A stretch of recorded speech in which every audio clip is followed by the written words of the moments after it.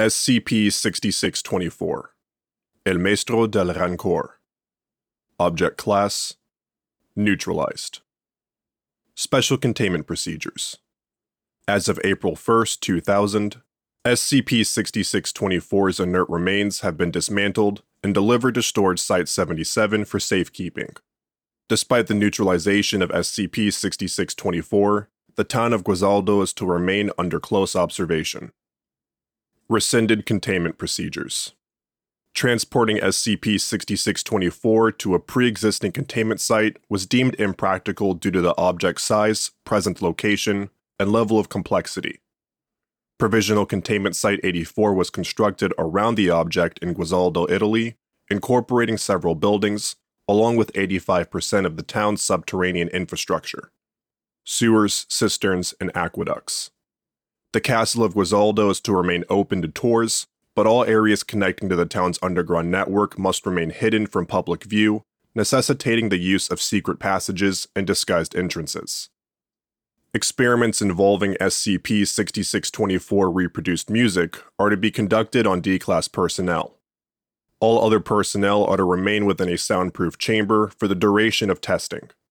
Accidental exposure to SCP-6624's primary anomaly may require immediate amnesticization, hospitalization, or potentially even termination, depending on the severity of the resultant reaction and at the discretion of the acting site director. As of July 8, 1997, all further testing of SCP-6624's anomalous musical capabilities is forbidden. Description: SCP-6624 is an apparatus capable of producing vocal music, possessing distinct anomalous attributes related to its composition. The apparatus incorporates 124 preserved human bodies, a system of bronze pipes, and bellows crafted from the stomach and lungs of a large whale. SCP-6624 is controlled via 12 attached keyboards, as well as a number of levers, pulleys, and pedals. Based on this setup, it is speculated that SCP-6624 is, in its current state, unplayable by baseline non-anomalous humans. The bellows are manipulated through the rhythmic pulling of 3 bronze chains, delivering air to the human components via the system of pipes. 6 levers are used to alter the pipes, causing them to expand or restrict airflow to varying degrees. 48 pedals, 4 located beneath every keyboard, are used to control which human component are receiving air. Each keyboard includes 88 keys, which are themselves used to modify the mouth, tongue, throat, and larynx of the human components. Operating SCP-6624 will cause steam to release from vents hidden throughout the town, along with the steady sound of moving gears. This implies that steam power and cog work play a role in the overall apparatus, but the unusual acoustics of SCP-6624's chamber has rendered it difficult to track their source. Further information regarding SCP-6624 and its mechanics would ultimately require dissection and disassembly, but such actions could potentially damage or even destroy SCP-6624 and are thus prohibited. SCP-6624's human components were initially recorded as deceased, but electroencephalographic (EEG) scans have revealed the continued presence of brain activity. After significant examination of stimulus response, brainwave activity, footnote 1, most activity was found to radiate from the dorsal anterior cingulate cortex. Activity in the dorsal anterior cingulate cortex has been positively related to self-reported feelings of anger and individual differences in general aggression. And endorphin levels, it was concluded that these components are self-aware and suffer considerable distress. How this was achieved remains poorly understood, but likely involved the unidentified chemical agent responsible for their preservation. SCP-6624 was discovered beneath the castle of Guisaldo. Footnote 2. The castle of Guisaldo was founded by the Lombards in the 7th century and enlarged in the 15th. It was transformed by Carlo Guisaldo in the 16th and by the Cassisis in the 19th. At Guisaldo, Italy, during a 1953 kidnapping and mass murder investigation. Isabella Cosanti, a talented but little-known 27-year-old singer from Venice, was violently kidnapped on December 25, 1953 recital in Guasaldo by a group of masked assailants dressed in unusual, seemingly ceremonial garb. It is presently hypothesized that Cosanti's invitation to Guasaldo was extended by those who orchestrated her capture.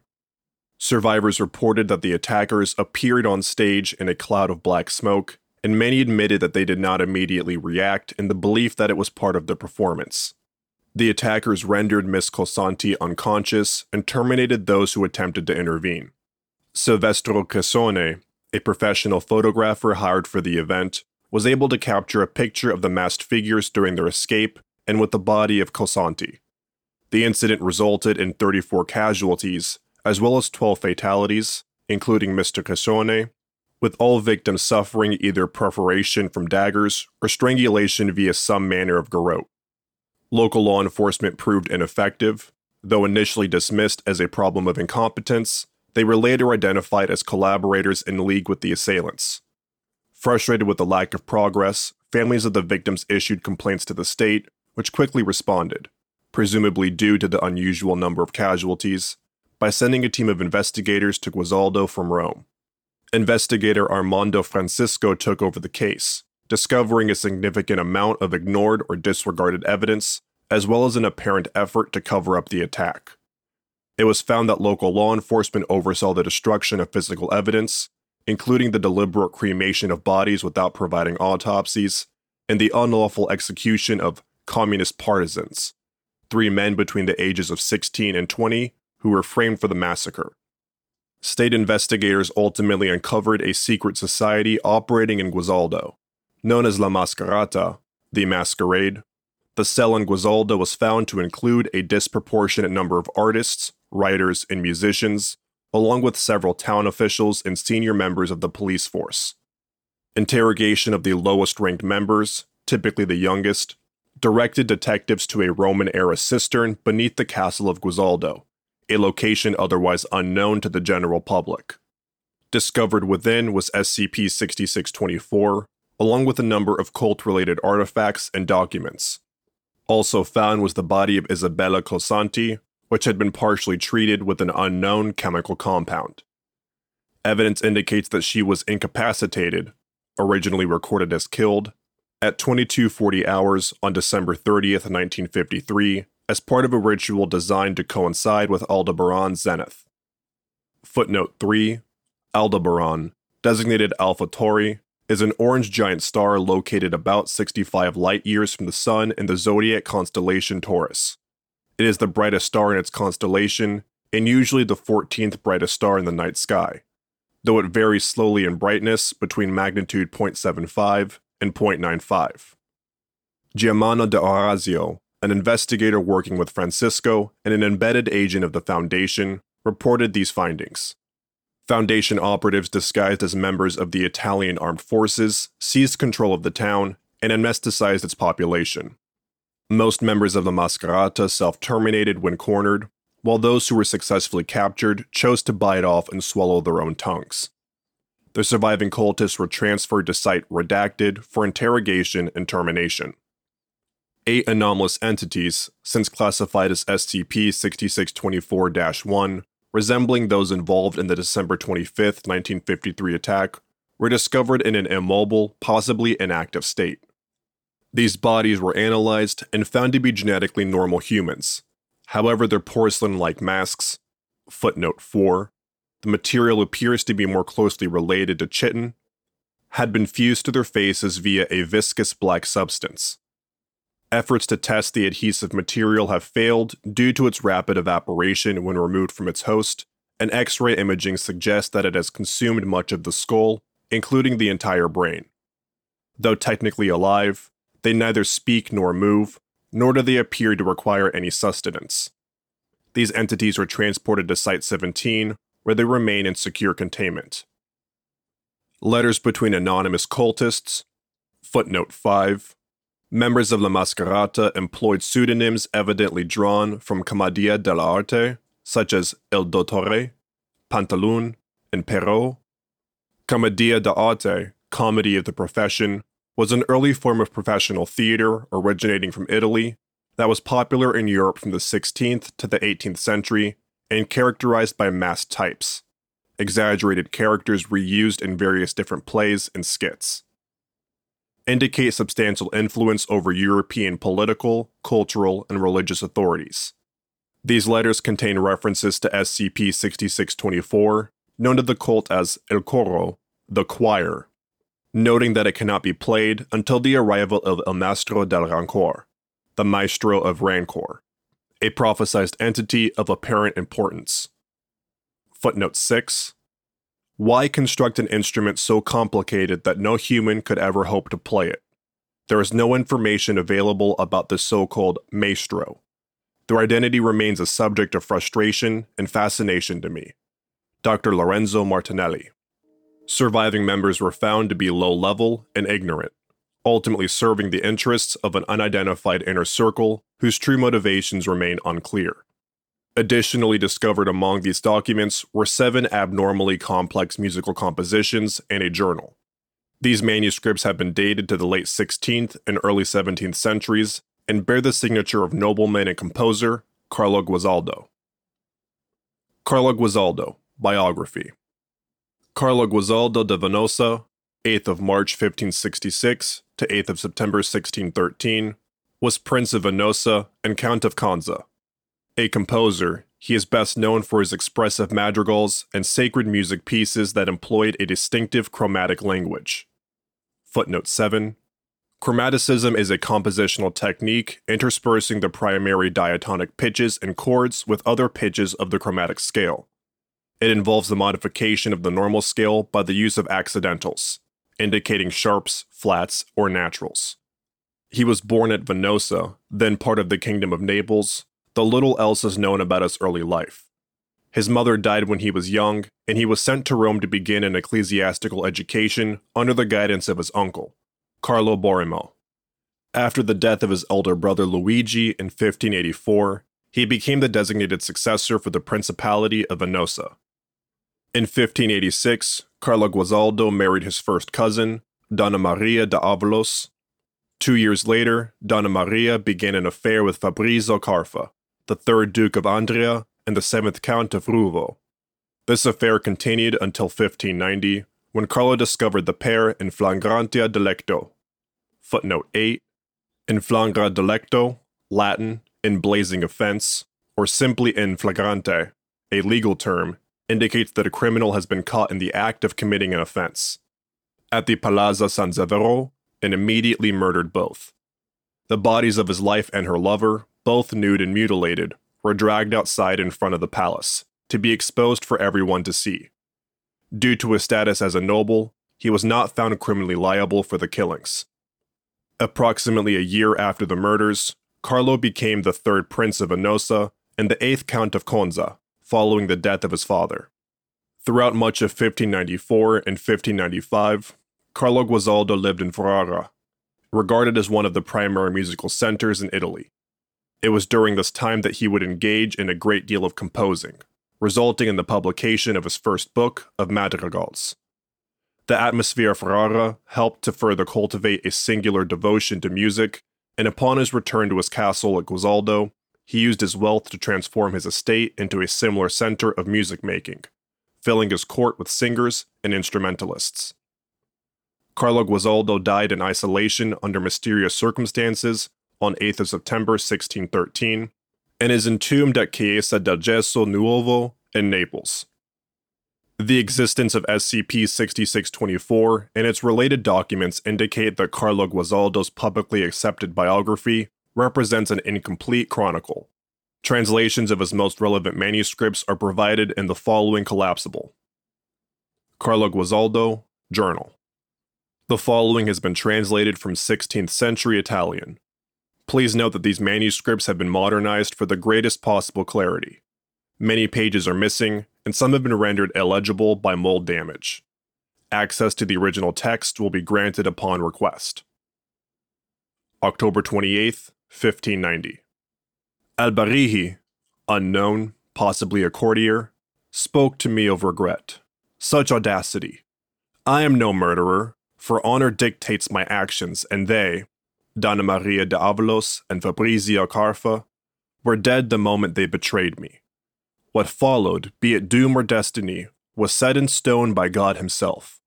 To them, I owe naught but contempt. Yes, I am unwell, but it is not remorse I suffer.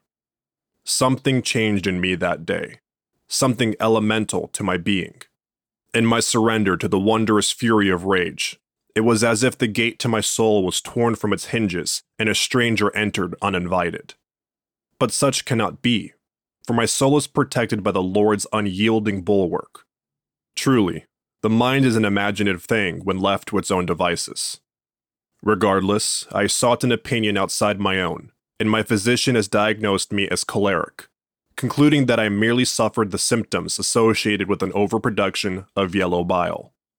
Long have I been blighted by an excess of black bile, but rather than bringing balance to my wretched humors, the two instead share a morbid alliance, becoming, as if through alchemy, an affliction greater than the sum of their parts.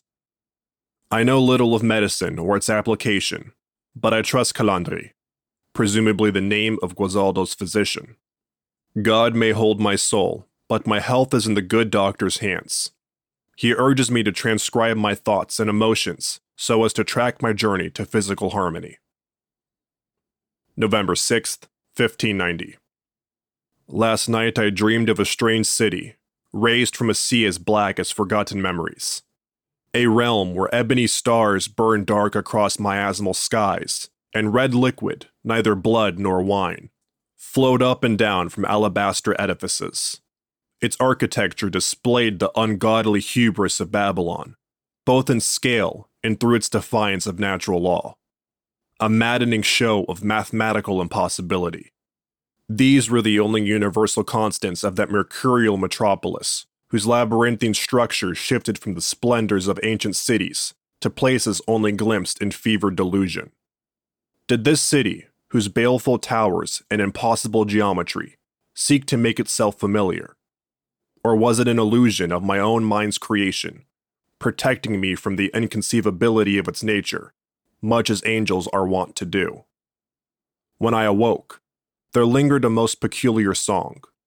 Before I had the chance to appreciate it, the fleeting harmony disappeared. Only dread remained. November 13th, 1590. I awakened drenched in a cold sweat. With shivering hands, I endeavored to elucidate this night-born terror. Though ensnared by the throes of fever and fatigue, I recollect the experience with harrowing clarity. Verily, I found myself unable to distinguish the phantasmagorical from mundane, as if the dream was more real than the waking world. I was within my own grand hall, yet found it full of unfamiliar people. Though they hid their faces with masks, I knew they had no place among my lonely court. I observed their profane behavior and satiric displays with disgust and, to my shame, a degree of grotesque fascination. And within the center of that blasphemous orgy, engaging in the most unspeakable of acts, is a woman. Her mask. Dear God, her mask. She mocks me still, that queen of whores. Even in death does she humiliate me. Her orifices overflowed with the seed of 100,000 devils, and when her body could not accommodate more, she tore upon her own flesh to sate their debauched demands. Despite her self-destruction, she moaned with an ecstasy I have never known. I cannot write more, for this visage of hell grew even darker, revealing satiric perversions beyond the ken of mortals. The crowd turned to face me, cackling with focused, derisive laughter. I've been made a cuckold again and again. Their ridicule tore the flesh from my bones, exposing my soul to a maelstrom of emotions. I called for help, but the mob was upon me. As I braced for defilement, I was roused from sleep by Abareji, who had heard my anguished cries in the night. I wish never to sleep again, but Calandri forbids it. He now feeds me bitter tinctures and herbs from the Orient before I sojourn to bed. He assures me that they will give me the strength to endure. In the name of the Father, and of the Son, and of the Holy Spirit, deliver me from this evil. Amen. November 25th, 1590. Despite Calandri's medicine, the nightmares have grown increasingly prevalent and ever more grotesque. It so often begins the same. As I descend those ancient stone steps, my body ignoring my own mind's protests, I enter the grand hall, always to find the masquerade. Black and white, red and yellow. Calandri speaks frequently of these colors, and has shown me how often they appear in nature and miracles, from the four humors to the magnum opus of alchemical pursuit. Though ignorant of the natural sciences, I listened to his musings utterly entranced. Black, white, yellow, red, black, white, yellow, red. Here is what I remember. Negrido. The magnum opus begins with putrefaction. Heat is used to accelerate the process, until all materials are black. This is the stage of chaos. Albedo. The materials must be cleansed of impurities. Xanthosis. This is where he lost me, and he understood this, telling me that this is where most alchemists fail. The materials must undergo transmutation, but the process requires the drawing out of inner light, the undying spark of the divine found within all God's children. But how does man unleash this light without losing his soul? Might it be stolen from another? Roberto. The end. Everything ends in red. He spoke to me of blood, but his voice grew distant and droning, as if my head was submerged in water. No longer listening, my attention was drawn to the far end of my bedchamber, where a jester dressed in many colors danced and capered. I watched, mesmerized by his merrymaking, as Calandri continued to vomit noise. The jester removed his bell-adorned hat and reached inside, pulling out a length of rope. I continued to watch, my eyes wide and unblinking, as he knotted the rope into a noose. My voice was stolen, my body paralyzed. I could not close my eyes. I could not even look away. The jester placed the noose around his neck and tied the other end to my bedpost. He removed a dagger from his belt and raised it in the air before plunging the blade deep within his abdomen. Slowly, gently, he disemboweled himself. When the last of his organs spilled upon the floor, the jester bowed with a flourish and hurled himself through my window. I screamed and jumped from my bed. By the time I reached the window, there was no sign of the fool. The nightmare is no longer bound to sleep alone. God help me. Calandri fears that my affliction may be beyond his help. Might these horrors be demonic in origin?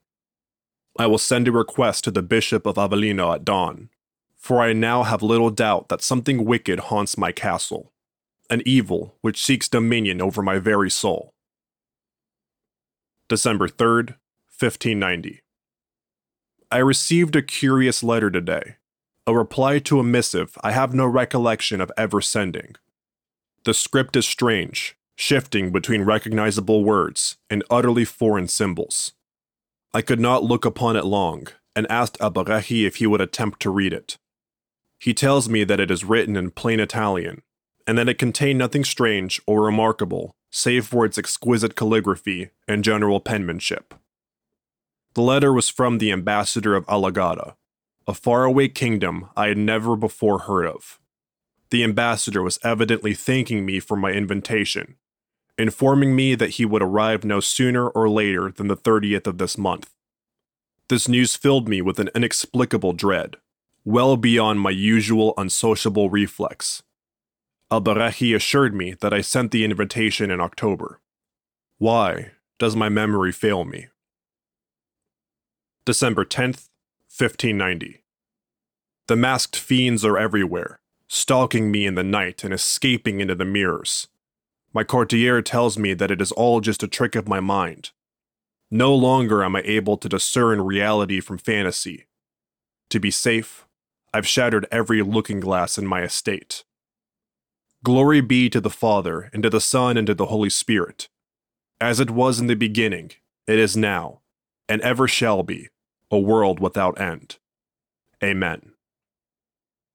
December 16th, 1590. Today I received a missive from the Bishop of Avellino. The bishop proves sympathetic and vows to send a number of his finest prelates to investigate my estate. An ember of hope now burns against the darkness. I will try to take comfort in its light, however faint its flame. I've not forgotten that other letter, a reply to an invitation never sent. The fated day draws nigh as fear coils around my heart. It is content to feast slowly, savoring my suffering as it devours its way to my soul. December 18th, 1590. My world vibrates with the most cacophonous of music. The servants claim they hear nothing, but even the wine trembles within my cup. The noise grows ever louder, ever deeper with the progression of the day. Blood flows from my ears, and I feel as though my bones have begun to fracture. Perhaps it is a blessing disguised as a curse, for it helps rebuff the cruel embrace of sleep. I cannot face those dreams again. They fill my soul with ungodly urges and a singular self-destructive instinct. Oh, how I long for the sweet release of death. God, have mercy. Where are the priests? I call on every saint and every angel. Deliver me from this madness.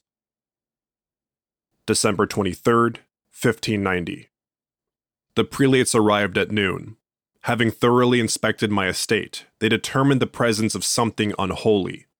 Their leader informed me that my suffering was not merely the work of spirits or minor devils, but showed signs of Satan's direct interference, and that I was undoubtedly targeted for my years of piety. As I write this, they consecrate my halls with holy water and replace that abhorrent cacophony with the hollowed sounds of chimes and prayer. Tonight, they intend to exorcise the evil from my body. By the grace of God, I will be saved. December 25th, 1590.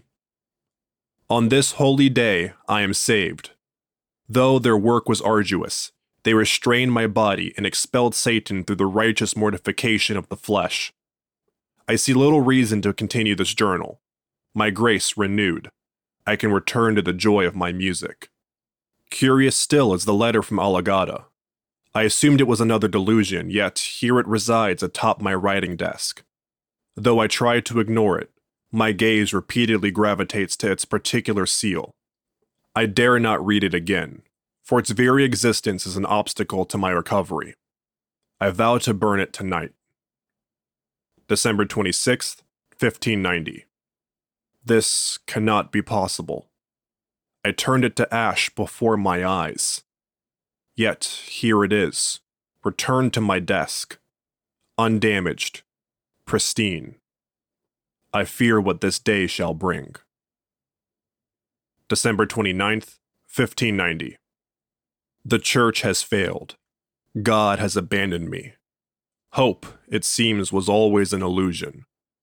No longer can I trust the members of my court. They conspire against me in some unknowable but nonetheless nefarious plot. I am, and have always been, completely alone. Though I do not sleep, the nightmare remains. It engulfs my estate, infecting all with its delirium. Darkness gathers at the windows, blinding me from the world outside. The walls bulge and crack, bleeding black oil strewn with entrails and drowned rats. The halls contort, perverting any distinction between up and down. My ancestors writhe within the frames of their portraits, and in unison shriek laments. I seek to escape but find egress barred by forces beyond my strength. I was too weak. I have always been too weak. The power destroyed me, purged me of agency, and lit my path with false hope and foolish faith. I cannot fight this any longer, and welcome obliteration. The fated day is here. December 30th, 1590. Impossible music reverberates from below. Abarachi stands at my doorway, his face erased by a porcelain disguise. His movement and poise resemble that of a marionette. I fear a stranger now moves his bones. His voice is wrong. I know in my heart that this man has no soul. He informs me that the ambassador has arrived. God have mercy. January 12th, 1591. The journal suddenly displays significant improvements in penmanship, including master-quality calligraphy, despite it being unlikely intended for the viewership of others. I was a fool to dread their arrival. My suffering was not without purpose, for what I endured was merely the birthing pangs of an awakened soul. Initiated into secret rites of Alagada, I have become one of a chosen few. To my initial surprise, Calandri was among them. Though unrecognizable in his disguise, he approached me openly and eased my concerns with his calming familiarity. He gave me a mask and told me to wear it, citing the customs of Alagada. I now understand his part in my awakening. He is to become my mentor, guiding me to the truth as Virgil did Dante through the bowels of hell. The ambassador entered my court with unrivaled splendor, an entourage of tumblers and jugglers, bards and balladeers following in his wake. He bestowed a gracious bow and introduced himself by title, never divulging his true name throughout the entirety of his stay. Dust-colored silk was wrapped around his entire body, from his curiously heel-centric chopine, footnote 9. A chopine is a type of platform shoe that was popular in the 15th, 16th, and 17th centuries. Chopines were originally used as an overshoe to protect the shoes and dress from mud and filth. To his pointed hood, the fabric bound taut like the bandages of long-dead Egyptian kings. It was an unexpected drab attire compared to the luxurious garb of his attendants, with their alabaster masks, ruby-encrusted golden jewelry, and ink-dyed doublets and pantaloons. We discussed a multitude of subjects, exploring the hidden depths of art, music, and philosophy. Though much was beyond my comprehension, I listened with fascination and savored every forbidden word. He finally spoke of the Hanged King, his mystery and supreme power. I remember his visit as one remembers a lingering dream. When he was gone, he left something of himself with me, and I gave him something in return. I do not recollect the exact nature of our bargain, but it doesn't matter. I would have surrendered anything for this. He has marked me with their sign. The tears that stain this page are a testament to his glory, for he has carved the Musica Universalis upon my soul. Footnote 10. Musica Universalis, literally universal music, also called music of the spheres or harmony of the spheres, is an ancient philosophical concept that regards proportions in the movements of celestial bodies, the sun, moon, and planets, as a form of music. This music is not usually thought to be literally audible, but a harmonic mathematical or religious concept. I must find the voices and show mankind the true harmony of the spheres. February 7th, 1591. O ignorance! I see now, through the eyes of true lucidity, the deception of your bliss. What we call reality is nothing more than a tightly controlled performance. Life was one of anguish and pain, suffocated beneath the unnumbered falsehoods of this world. But no longer will I suffer the church and its lies, their poison fed to me since infancy. I hear the music with such clarity now. It is the only truth I desire. February 24th, 1591. Though I have always known him to be intelligent, Kalaandri proves more learned than ever suspected. My lessons have begun with forbidden astrology, cosmic secrets long suppressed by the church. Oh, how they fear the stars, their dread portents and infinite incomprehensibility. We spend these nights operating strange tools composed of bronze and polished glass, optical instruments that Kalaandri assures will be common in the years to come. Through this apparatus, we searched for the doomed worlds and chart the flourishing of the void. He speaks often of Alagada, the sleeping city, whose black stars scream their secrets for all eternity. Our brotherhood is one of many, our sovereign, a king whom even emperors have humbly served. April 6th, 1591. Calandri proves a masterful tutor, and I've learned my lessons well. His grimoires are incalculably old, their pages bound by iron locks and shackles. Today I asked my teacher about lofty Alagada and of whence it was raised. He told me that the sleeping city predates all creation, its high fanes already ancient when the gods were not yet more than a dream. May 15th, 1591. I have completed the first composition of what is to be my magnum opus. In my excitement, I summoned the greatest singers of my domain. The anticipation is almost more than I can endure. May 17th, 1591. Entry displays frenzied penmanship. All have failed me. Did these fools seek to mock me, or were they always this incapable? They protested against my demands, claimed that my instructions were indecipherable, that what I desired was simply impossible. I had them tortured for their lack of talent, and lo, from their anguished cries I produced the sweetest melody. From the wheeze of a punctured lung to the death rattle of the disemboweled, the words and notes flowed from their broken bodies until there was nothing left of them to take. The music, the ecstasy, man, woman, or child, it mattered not as I exulted in their destruction. In the end, I was breathless, covered in blood and bile. Oh, what a grand and intoxicating symphony. The following had been intentionally blotted out with ink, but has been restored through modern image retrieval scans. I never meant to hurt them, but they had sinned against the universe itself. Were these thoughts truly mine? I felt the ambassador at my side, caressing the darkness within me. There is another, such hatred, an odium so great it reaches the sun. June 20th, 1591. I was lost, but Calandri found me and returned me to the fold. I surrendered to foolishness, born from a disease of guilt. Through violence he has cured me. Guilt, mercy, compassion, each a tether on my soul from which I must be torn. Suffering is necessary. What I intend to create will be worth every sacrifice. I must not question what our king intends. Even Judas had his role to play. The music grows within me, like a deflowered womb. But the wombs of flesh spawn such ugly things, such polluted vermin. But I will bear the god. My pain has purpose. June 25th, 1591. The ambassador visits me in my dreams. He has promised me a patron, one who has watched me with great curiosity. I continue to be haunted by visions and other phantasms. I had no idea that the veil hid such monstrous things. Calandri explained that I am a witness, one who has gazed upon the truth of our reality. There is a strange beauty to these horrors, and I cannot look away. The world must see as we do.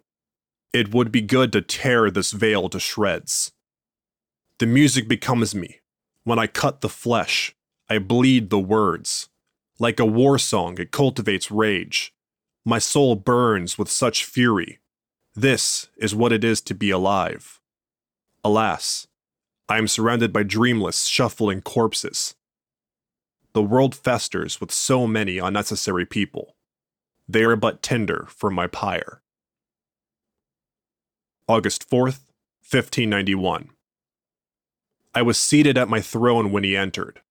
Locust swarms and fetid miasma followed in his wake, gracing my courtroom with his divine pestilence. I knew him by his mask. The seething prince, lord of the Yellow Court. He offered me his patronage, and I gladly accepted.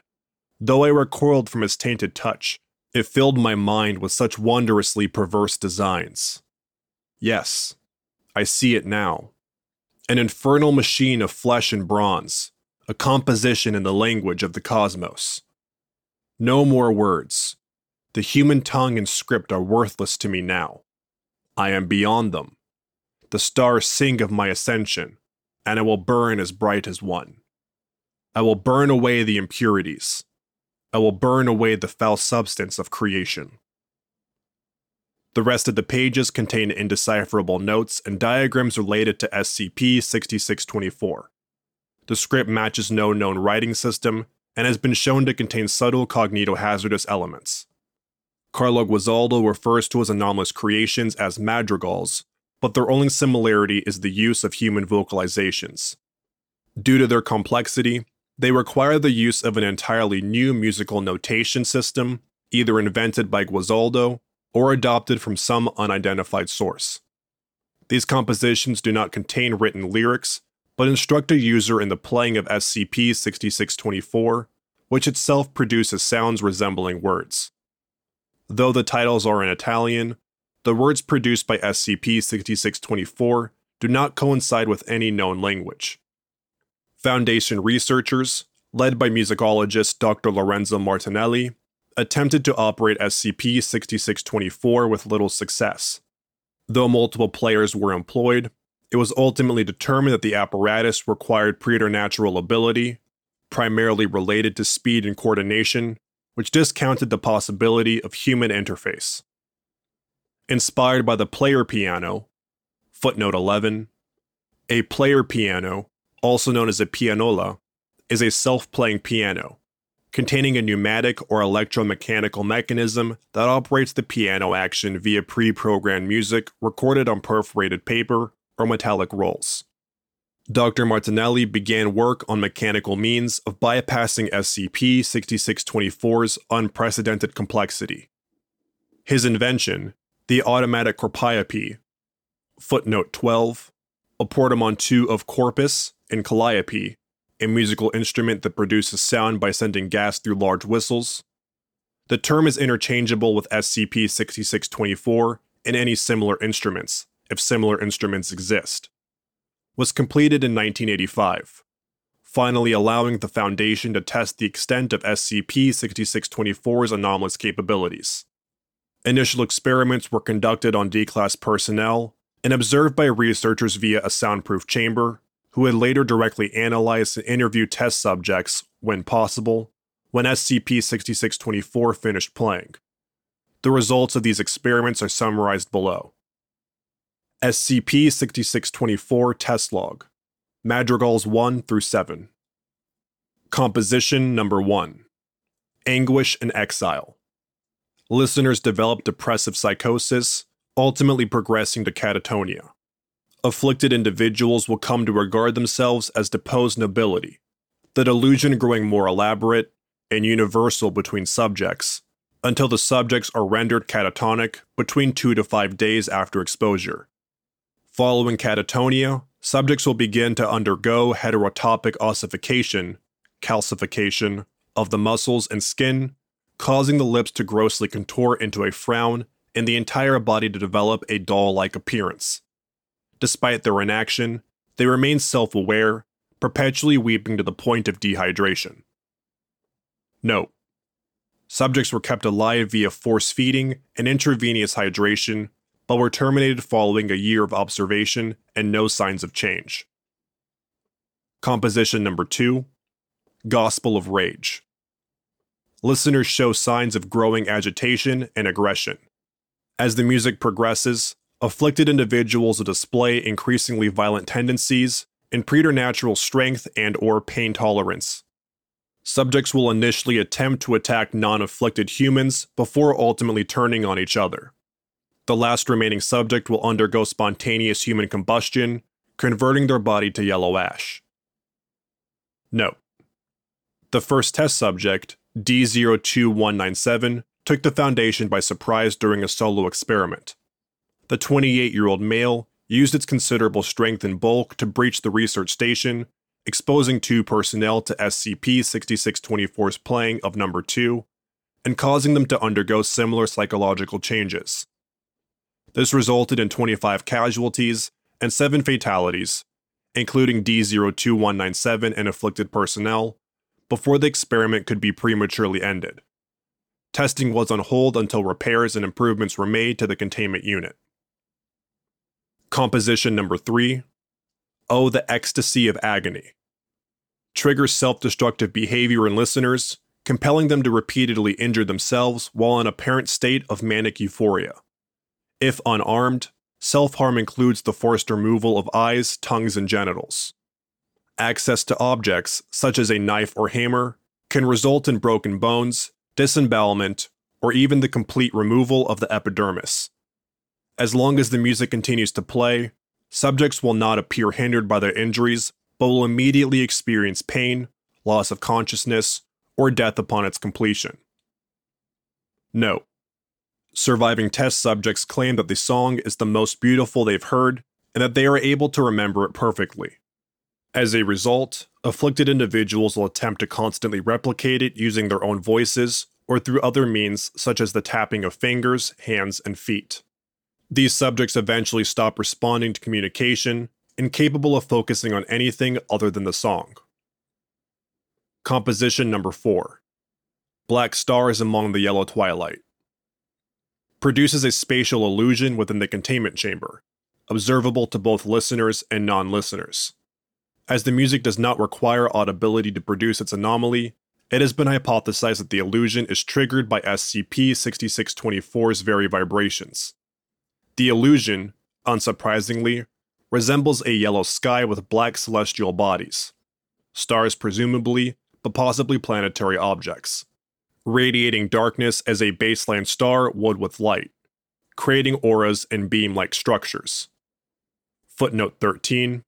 I cannot help but be reminded of a certain passage from Milton's Paradise Lost. No light, but rather darkness visible. Dr. Martinelli. Observers report conflicting feelings, including wondrous dread and familiar inconceivability. The illusion disappears when SCP-6624 ceases playing. Notes: I do not regard the feelings invoked by number 4 or its accompanying illusion as part of the anomaly itself. Good art is capable of inspiring a plethora of emotions. Weaving a tapestry from uncommon threads is a sign of a true maestro. Dr. Martinelli. Composition number 5. Chaos adored, wearing naught but joy and madness. Listeners will vanish for the duration of number 5 and return upon its completion. Subjects have no signs of physical injury, but display symptoms of dementia and post-traumatic stress above and beyond those recorded among the casualties of war and disaster. It is unknown how this occurred within such a short time frame, but interviews suggest that subjects perceived time at a decelerated speed wherever they were. Subjects are either unable or unwilling to divulge details about their experiences. Those still fully capable of speech, save for the common development of severe stuttering, most will only speak to themselves, and what they say is generally incoherent. Notes: subjects would go on to display acute hypnophobia, eventually dying after months without sleep. The actual case of death in cases of fatal insomnia, a rare but otherwise non-anomalous condition, is still debated. Composition 6. The Sorrows of a Tortured King. Causes the manifestation of porcelain-faced entities wearing the garb of 16th century Italian actors, along with period-appropriate props. The actors will begin a performance and appear to invite listeners to their makeshift stage. Subjects display unexplained awareness of their script and role, immediately acting out their part. Manifestations disappear whenever the music ends, and the test subjects display no memory of their performance. Notes: 1 to 3 days following exposure, test subjects begin to display behavior indicative of hypergraphia. Footnote 14. Hypergraphia is a behavioral condition characterized by the intense desire to write or draw, specifically the writing of plays. Plays written this way are often incoherent in plot and structure, though they frequently bear a passing resemblance to SCP-701. Composition 7. My Blackened Heart, How Sweet Its Decay. Triggers various forms of degeneration within listeners' bodies, including opening holes and empty cavities. This all serves to amplify the noise made by the body, while causing the listener extreme pain as their heartbeats begin to reverberate like a drum from within. Afflicted subjects must keep moving and producing noise, lest they dissolve into a viscous substance. If they fail, all that remains is a blackened heart, still beating on its own to the rhythm of number 7. Listeners display extreme distress, frequently screaming and weeping until their bodies are no longer able to move, resulting in immediate deterioration. Notes: the locations where each test subject dissolved have developed a unique species of fungus not found in baseline reality. Though testing was conducted in the 1960s, as of 2019, all remaining hearts continue to pulsate and do not appear to experience decay. During an unrelated 1997 investigation of the Vatican's secret archives, Foundation operatives recovered evidence of an otherwise forgotten conspiracy to cover up a major incident in the province of Avellino. Though there were no mentions of SCP-6624 itself, letters between members of the College of Cardinals show frequent, albeit vague references regarding Carlo Guasaldo and his eccentricities. Also found were a number of the composer's belongings evidently seized from his estate, including an untitled document and 5 more compositions displaying a level of complexity considered beyond human recitation. These compositions are titled Torn from the Spires of Sacrifice, My Ossuary Runneth Over, Drawn from the Fever Dreams of Infants, and The March of the Pigs. Further investigation ultimately led to the discovery of a church-sponsored military effort to purge Avellino of anomalous activity in the year 1613. Vatican Archive Documents. Untitled document, date unknown. The moment of truth is upon us and warrants this final record. Let it serve as a testament for who I was. For over 20 years, I have faithfully served, and my invention nears completion. I am in contact with our allies in the shadows, who provide me with only the finest materials, while Calandri continues to perfect the preservation agent, creating a facsimile of the Philosopher's Stone. The machine must be eternal, for my prince has told me so. He sees what mortals cannot. One piece moves the other, and I will not live to see its fruition. Let the choir sing my apocalypse. When the Maestro of Rancore comes, even the dead will hear. Roman Inquisition. Report on the cleansing of Conza and Venosa, 19th of August, 1613. Your Holiness, Pope Paul V, we have traced the evil to Castle Guasaldo, verifying the witchfinder's suspicions regarding the Prince of Venosa. An accursed yellow miasma corrupts flora and fauna alike, perverting the natural laws of God himself, sparing neither flora nor fauna, nor even the artifice of man. The sky glows with the sickly colors of infected pus, while the land has taken on a form most terribly rotten. Monsters prowl the fields, demons whose shapes flicker and change before our very eyes. We have stood at the feet of giants, whose shadows stretch for miles. Blighted trees scream with the tongues of men and plead for the release of death. Buildings once familiar now display impossible geometry, transforming urban centers into inescapable labyrinths. Satan left his mark here. As it were, churches suffered the most grotesque transformations. Once, in order to escape a maze with no apparent exit, we tried to break down a wall, only to find the interior full of blood, sinew, and lined with eyes.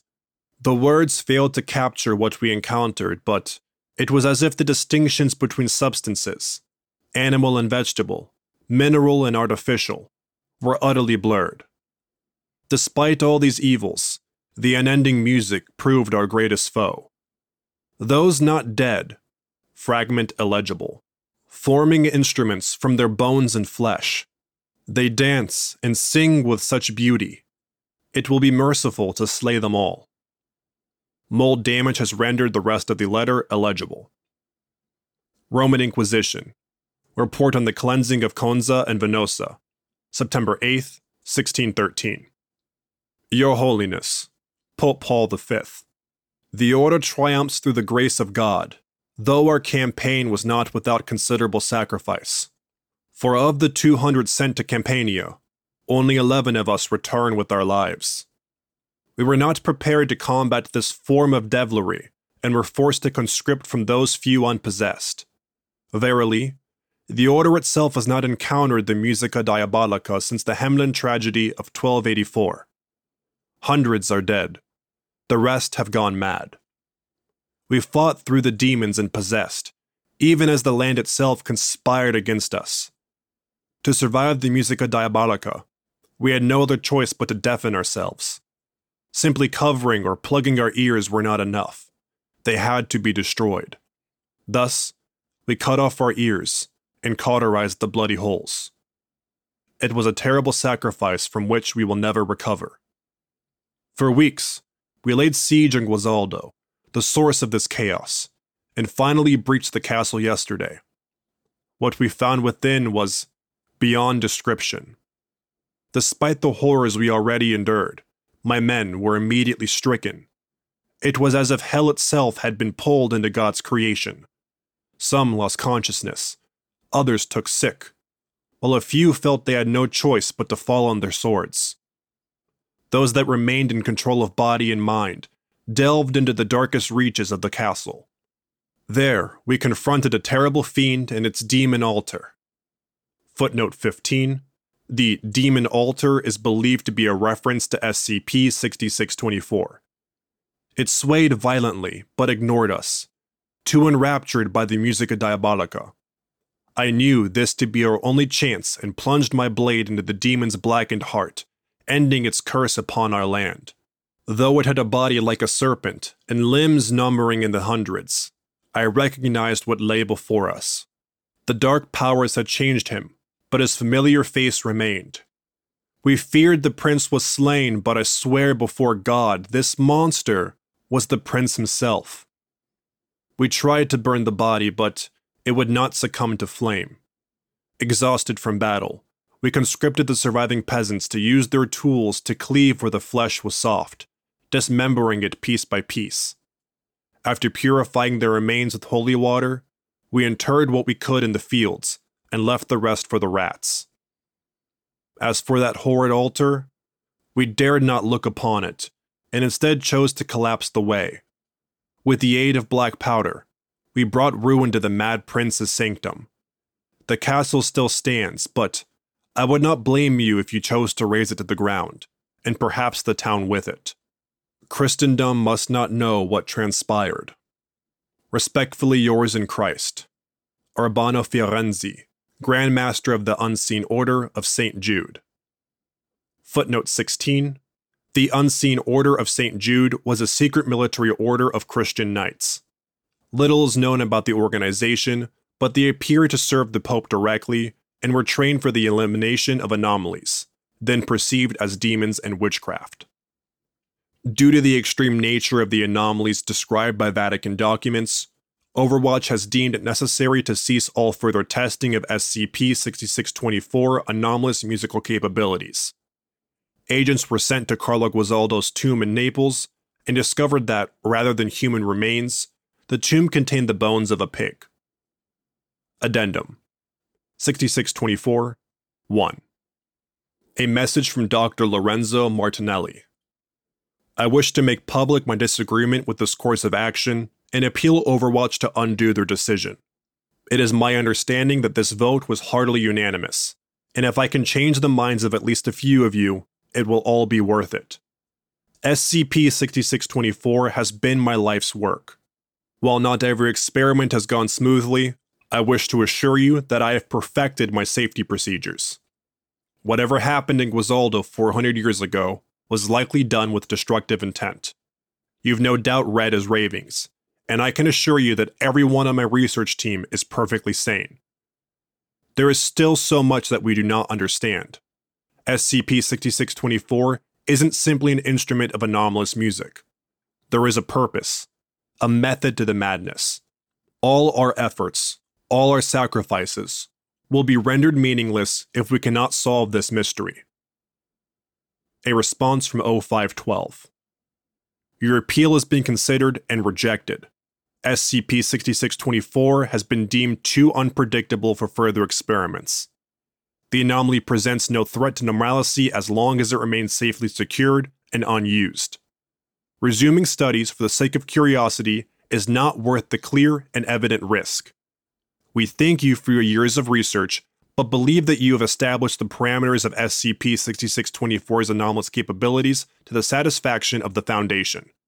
You and your team will be properly reassigned to another project in the near future.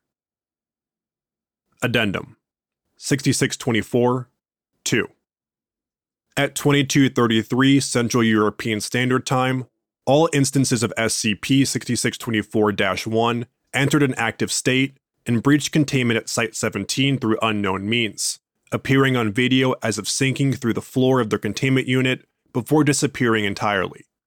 Seconds later, surveillance footage depicted all instances of SCP-6624-1 reappearing at Provisional Containment Site-84, hundreds of kilometers from their original location. As SCP-6624 was no longer being actively tested, Site-84 was provided with minimal security, with 9 of 12 security personnel asleep at the time of the breach. After several minutes of conflict, all 12 personnel had been terminated by hostile SCP-6624-1.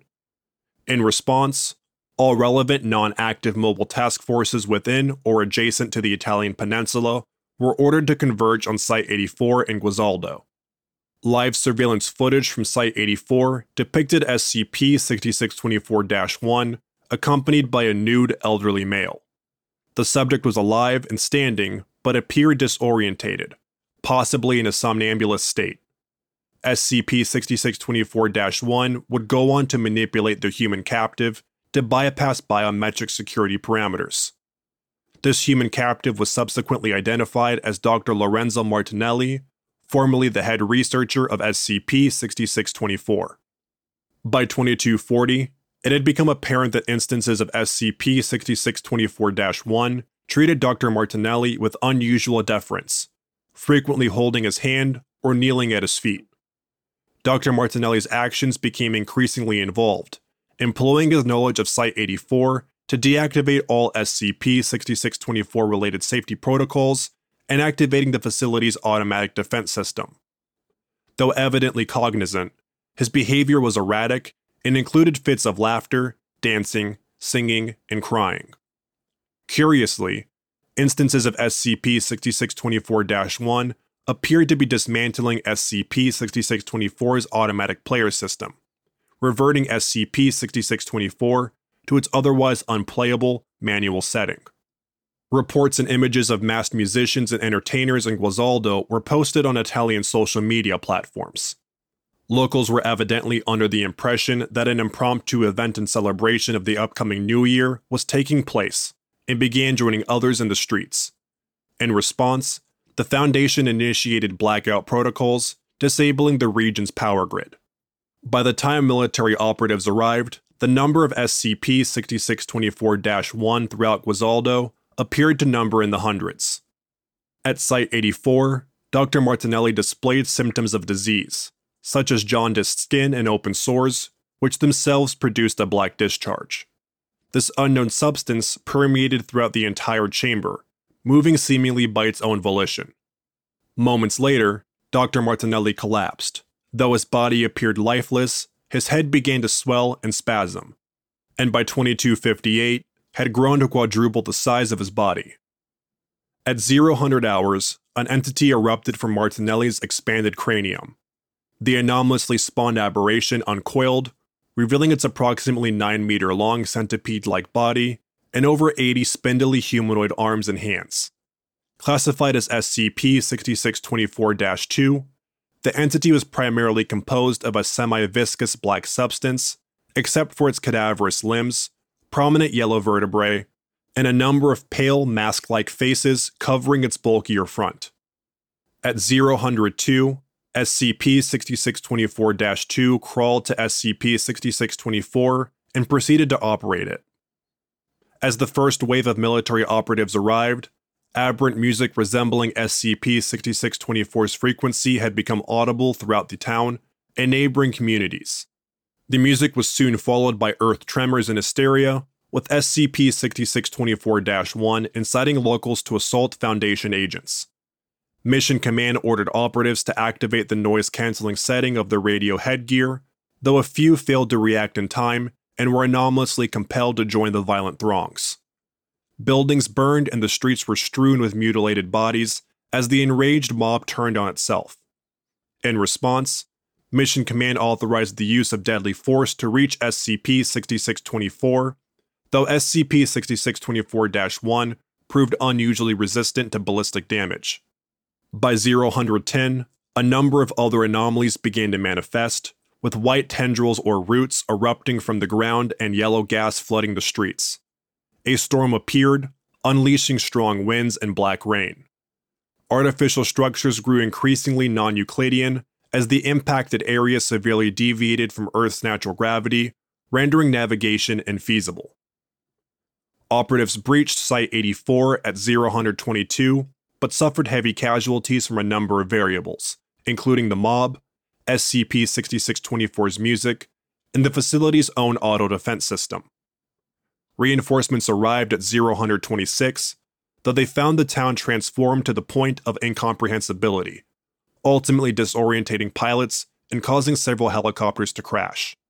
By 0130, Mission Command had lost contact with all field operatives at Guazaldo. With control of the situation completely lost, Overwatch ordered the immediate destruction of SCP-6624, flooding Site-84 with chlorine trifluoride and eliminating all organic material, including SCP-6624's human components. Before the video feed ended, an unknown entity or force appeared in SCP-6624's chamber and has since been classified as SCP-6624-3. As SCP-6624-2 rapidly deteriorated and ceased playing, SCP-6624-3 continued to linger for several minutes. During this time, it appeared to stare into the last operating video camera, perhaps knowingly, before dissipating. As the chlorine trifluoride had no effect on SCP-6624-3, it is hypothesized that this entity lacked, or had yet to fully achieve, a corporeal form. In the aftermath of the December 30th, 1999 incident, the Foundation had suffered 84 casualties, including 58 fatalities. 23 survivors suffered permanent psychosis, and these individuals will undergo total amnesticization before being discharged to civilian life at a high-quality care facility. Though the town returned to physical normalcy, it is estimated that over half of Guazaldo's population had been terminated. Those that remained were found to suffer psychosis similar to surviving operatives and were ultimately deemed no longer fit to live in society. These individuals were also amnesticized and released to different psychiatric hospitals throughout Italy. Though costly, the population of Guazaldo was replaced. These new residents had their memories altered to believe themselves lifelong residents of the area. Damage to the town was blamed on naturally occurring earthquakes. Site-84 was deemed a complete loss and decommissioned. The current whereabouts of SCP-6624-1 instances remains unknown. Security personnel were sent to investigate Dr. Martinelli's apartment in Naples, finding it in a state of disarray. Furniture had been overturned, windows smashed, and the walls were covered with unusual graffiti. This graffiti includes musical composition bearing Carlo Guazaldo's special connotations for SCP-6624, as well as images of black stars, a crowned figure seated upon a throne, and what appeared to be a stereotypical jester impaled by a spear or stake. Martinelli's bedroom was found to contain a blackened body hanging from a noose, encircled by unidentified ritual symbols and melted candles. This heavily charred cadaver proved unusually brittle and began to break apart during removal. An autopsy was performed and revealed that the subject's interior organic tissue had been partially converted into a crumbling yellow substance resembling sulfur. Efforts to retrieve a DNA sample failed, as the subject had been damaged at a genetic level. Such damage would normally be indicative of acute radiation poisoning, yet Geiger counters failed to detect a significant presence of ionizing radiation. The wall facing the cadaver had been inscribed with a message, scrawled boldly over layers of composition. It read, translated from Italian, "Woe betide those who would silence our rapture. The choir must sing an eternal dream of lost Allegata." Thank you for listening to SCP-6624, El Maestro del Rancore by Metaphysician. If you enjoyed this SCP, please like and subscribe, and follow the link in the description of the SCP Wiki, and vote it up to support it and the SCP Wiki as a whole.